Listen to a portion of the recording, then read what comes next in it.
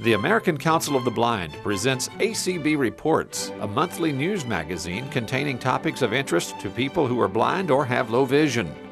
I'm Mike Duke. This month, learn more about the U.S. Access Board. Welcome to ACB Reports for April 2015.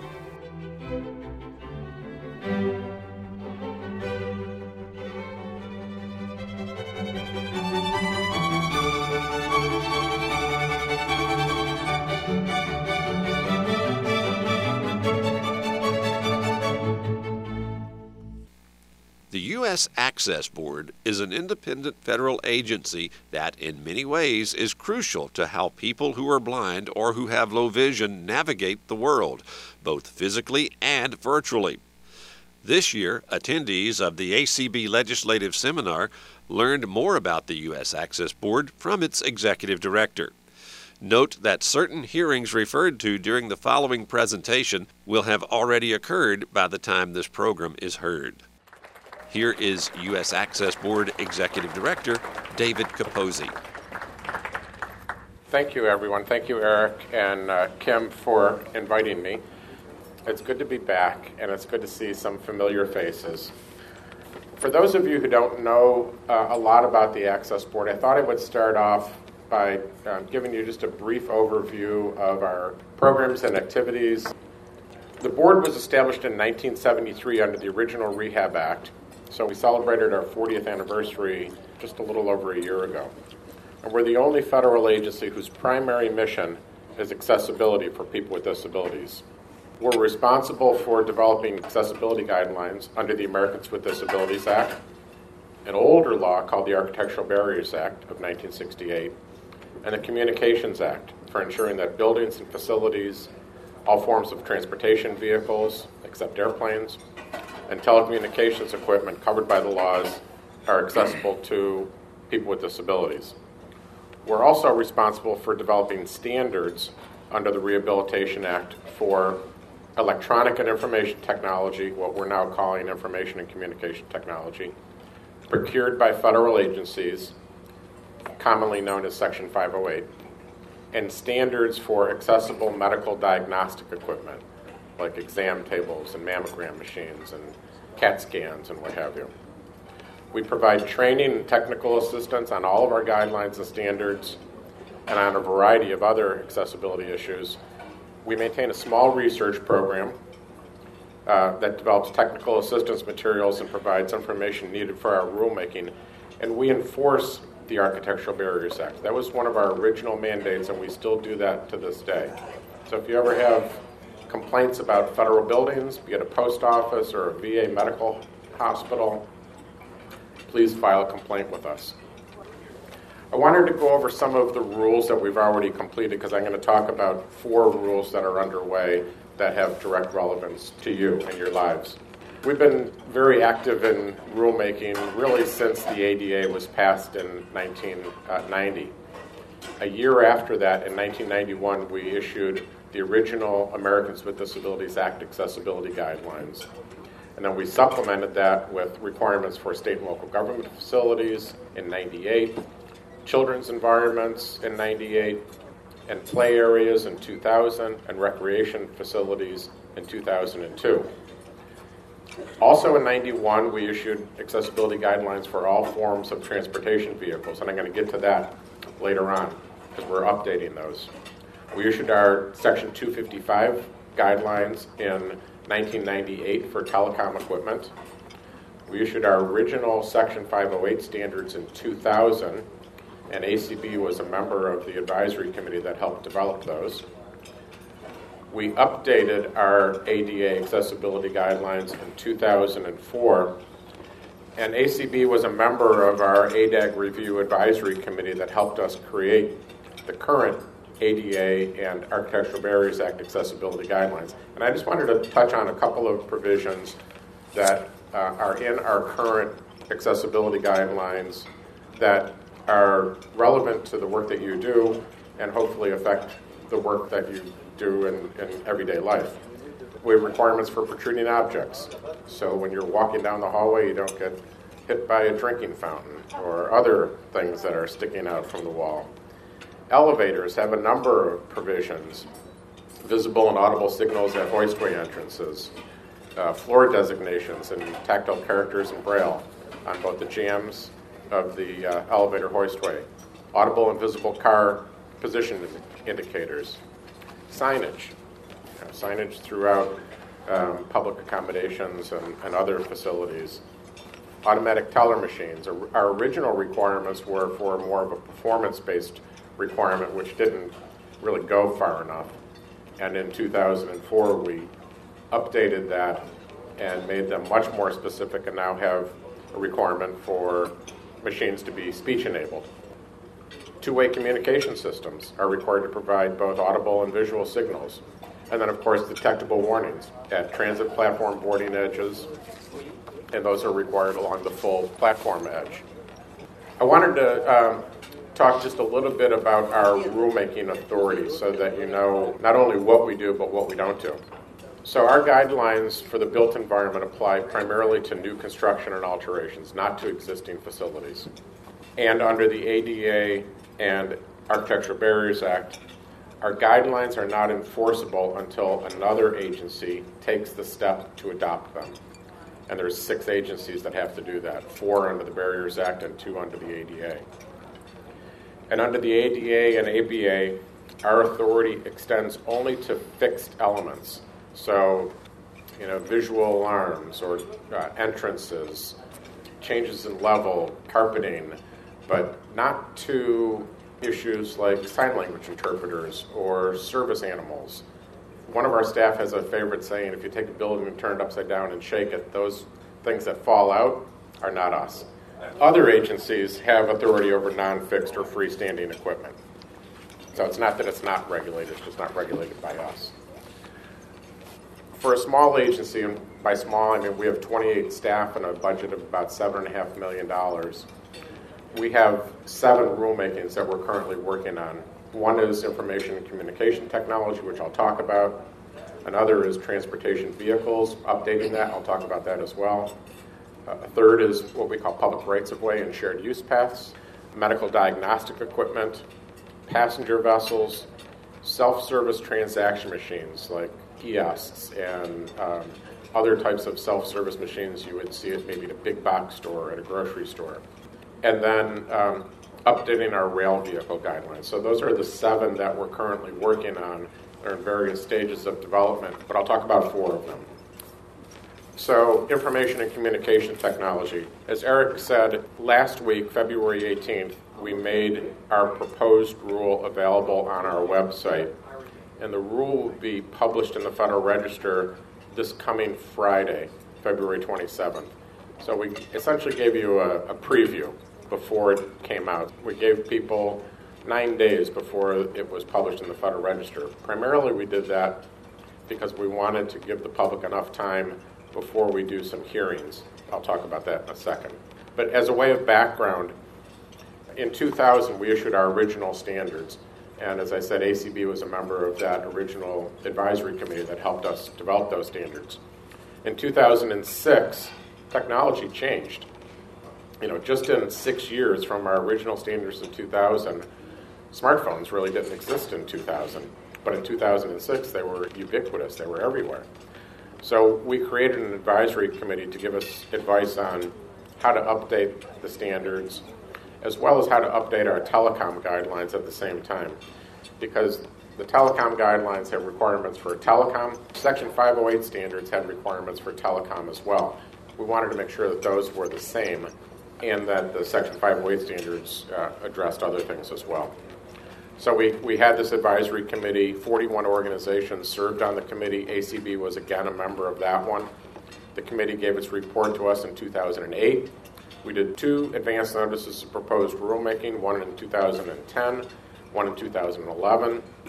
And then, as I said, just last week, we issued our proposed rule. It'll be open for 90 days, so the comment period will end on May 28th.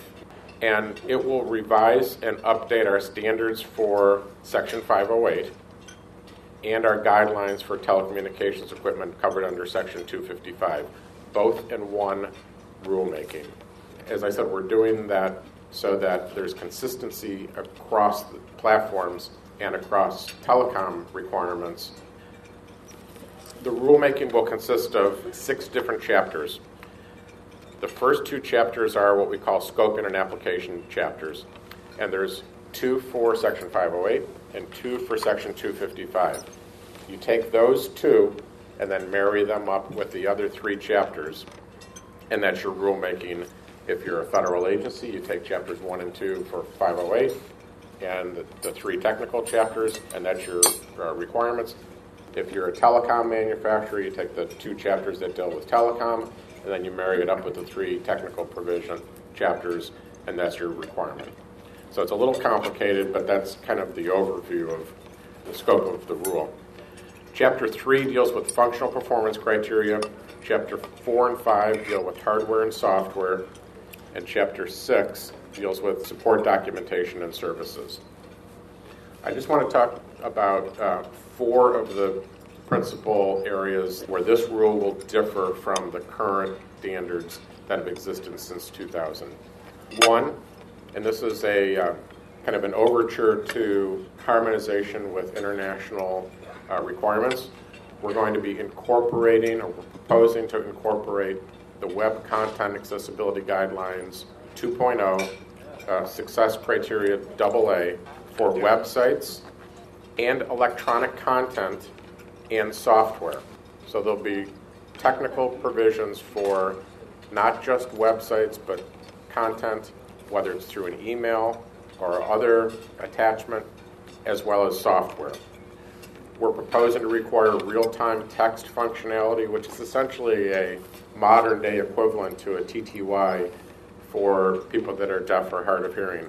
It's text that's transmitted character by character as you're typing it. So you're familiar with today's text messages where you type a message and then you send it. This would be, as you're typing, the person is receiving it character by character. We would importantly specify the types of non-public facing electronic content that's covered, and then we'd further provide details about the compatibility between mainstream technology and assistive technology. I want to just highlight the one area that I think is going to be important for your consideration, and that's the electronic content, because this is an area that we're expecting to get a lot of pushback from federal agencies. The proposed rule, consistent with our current 508 standards, requires that a federal agency's public-facing content, meaning a website or documents or media or blog posts or social media sites, be accessible. That's not changing. But the proposed rule also clarifies the type of internal or non-public electronic content that must comply.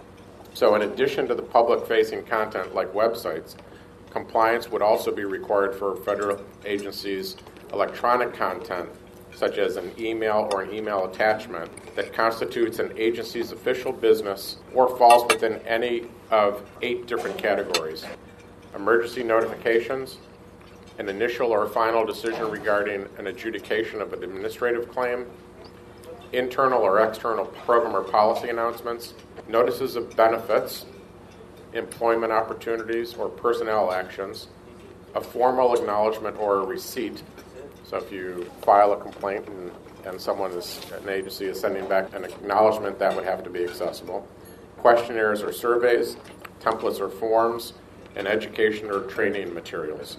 So those are the types of content that we're proposing to address. I can't tell you, every day I get emails and email attachments from other federal agencies that have scanned documents that are just images. And so I think this will go a long way toward addressing that. I know we're going to get a lot of pushback from agencies, so it's always important to tell agencies in a public comment not only what you like, but what you don't like. We always hear from people what they don't like. So if you like what we're proposing, it's really important for you to tell us that, because we often don't hear that, and we need to hear that balanced approach. As I said, the comment period will end May 28th. We'll hold 2 public hearings. One will be on March 5th in conjunction with the CSUN conference. Another one will be on March 11th during our Access Board meetings. That'll be available remotely also, so if you want to call in and testify, you can do that. And then we'll be doing a free webinar on March 31st from 1 to 2:30 just to go over the rule so that if you have any questions or want more detail about the rule, you can get that during the webinar. And all of this information will be on our website. The second rule that I want to talk about is transportation vehicle guidelines. This is an update of our current guidelines that we issued back in 1991, and we're dusting those off. We issued a proposed rule in 2010, and in September 2014, we submitted our final rule to the Office of Management and Budget, and it's there under review. I'll talk about what we proposed, because I can't say what's in the final rule since it's not public yet. But the proposed rule contained revisions to the guidelines to address new systems like bus rapid transit, low-floor buses, and advances in technology. Specifically, for your purposes, we included a proposed new requirement for automated stop announcements and route announcements in systems with 100 or more buses. We in DOT have heard enough times that bus drivers don't call out stops. And so this is an effort to address that so that it will be a dual requirement for both an audible automated announcement and a visual announcement. So people that are deaf or hard of hearing will see the visual announcement. People that are blind or visually impaired will hear the announcement, and it'll be an automated system. It won't depend on a driver to call out a stop that you, even if they did, you can't understand what they're saying. The third rulemaking is what we call public rights-of-way and shared use paths. We had issued a proposed rule for public comment in July 2011, and then in 2013, we published what's called a supplemental notice of proposed rulemaking to include requirements for shared use paths, and by that I mean like hiker-biker trails. And this rulemaking is also the result of one of our advisory committees, the Public Rights-of-Way Access Advisory Committee. ACB, again, was a member of that committee. The proposed rule addresses access to newly constructed and altered public streets and sidewalks covered by the ADA. And in alterations, the requirements would apply within, but not beyond, the scope of a project. The guidelines don't apply to existing public rights-of-way, which is the vast majority of infrastructure in this country, except those portions that are altered. So if a sidewalk gets altered or a curb ramp gets altered, then the guidelines would kick in. If it's an existing public right-of-way, our rules don't touch it, but program access requirements in the ADA would under the Department of Justice or Transportation. So it's not that it's not covered, it's just not covered by the Access Board. We cover, again, new construction and alterations. So I just wanted to touch on some of the provisions that affect people that are blind or have low vision. And these include temporary alternate pedestrian routes, detectable warnings at transitions to streets, accessible pedestrian signals, signalization at traffic roundabouts, and objects that protrude into circulation paths. So we already have requirements for protruding objects in the built environment, but this would apply them to outdoor environments as well. The guidelines don't require intersections to be signalized for pedestrians, except at certain roundabouts and channelized turn lanes. Instead, they apply the requirements when a pedestrian signal is provided. So we don't actually require the installation of a pedestrian signal, but when a pedestrian signal is provided, then it has to be accessible. That's very consistent with all of the work that we do. We don't require parking spaces, but when a parking space is provided, it has to meet our guidelines. We don't require toilet rooms, but when a toilet room is provided, then the toilets have to be at a certain height and clear floor space. The pedestrian signals would be required to have a locator tone and a vibral tactile indicator of the walk, don't walk cycle. In addition, we're proposing to require detectable warnings at curb ramps and at blended transitions, which remove tactile cues otherwise provided by curb faces. We're also proposing to require detectable warnings at certain pedestrian refuge islands and at grade pedestrian-only rail crossings. We also sought comment on a requirement to provide detectable warning surfaces where a shared use path intersects another shared use path or a sidewalk. So if a hiker-biker trail intersects another hiker-biker trail, we are asking whether detectable warning should be provided there, and when a hiker-biker trail intersects a sidewalk, whether they should be required there as well. So please take a look at that. Guidelines also include requirements for pedestrian-activated signals at roundabouts with multi-lane crossings and multi-lane channelized turn lanes. And they also call for tactile barriers or warnings along portions of sidewalks that are flush against the curb where pedestrian crossing is not intended, such as at like a light rail station where the vehicle is going to pull up and crossing the street isn't intended. The last rulemaking that I wanted to talk about is one that is planned but has not started yet, and that's on self-service transaction machines. This is an area where we're cooperating with other federal agencies. The Department of Justice and Transportation have some related rulemakings on this issue that we're cooperating with. So we developed a single set of technical requirements for what would make a self-service transaction machine accessible. We gave those to DOT to use in an associated rulemaking that they had under the Air Carrier Access Act for websites and automated kiosks at U.S. airports. So the technical provisions that are in their final rule, which they issued in 2013, are based on the provisions that we drafted. We also provided them to the Department of Justice. DOJ has an advance notice of proposed rulemaking that they had issued back in 2010 on equipment and furniture, and part of the rule would cover kiosks and interactive transaction machines. And so our hope is that there's going to be consistency amongst the agencies for the areas that they cover. DOT for the airlines, Justice for machines that they would cover, and then we'll cover the rest. And so that was our hope with that. So in the future, we'll be developing a proposed rule based on those requirements. What our plan is to do that after the comment period ends on the ICT rule so that we have some consistency with the approach that we're going to take with 508, because 508 applies to federal kiosks, like at a post office. So we want to have the same technical provisions apply to everything. I'll just touch on a couple of other things that we do that are non-rulemaking related. One is we work very closely with the Election Assistance Commission on the development of voluntary voting system guidelines for voting equipment. And they had issued voluntary voting system guidelines in 2005, and they're in need of an update. They haven't had members, and now they do. So we're hoping that that moves soon. And then lastly, in 2012, there was a law passed called the Food and Drug Administration Safety and Innovation Act that gave us responsibility to convene a working group to develop best practices for making information on prescription drug container labels accessible to people that are blind or visually impaired. And we were very happy to get that responsibility. We created an 18-member working group composed of advocacy organizations and industry. Again, ACB was a member of the group.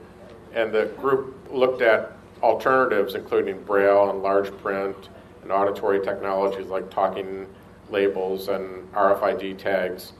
And it prepared and gave us its recommendations, and we issued the best practices 1 year after the law was passed. Remember, those best practices are advisory only, and that was consistent with the law. But they've already been followed by several national pharmacy chains like CVS and Walmart and Walgreens. And most of those are a result of structured settlement negotiations by ACB and AFB through the good work of Lanny Feingold and her law firm. I just want to touch on two other issues while I have the microphone. One is, if you want to find out more information about what we do and some of the work that we're working on right now, a good way to find that out is through our website, and that's access-board.gov.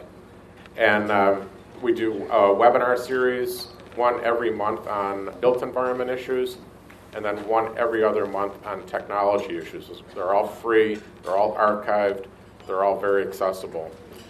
You can get to those from our website. We have an online guide for our ADA and ABA accessibility requirements. We issued 4 animations on our online guide. The 5th one that's going to be coming out in about a month deals with protruding objects. So please take a look at that when it comes out. I think you'll be pleased. And that is all I have.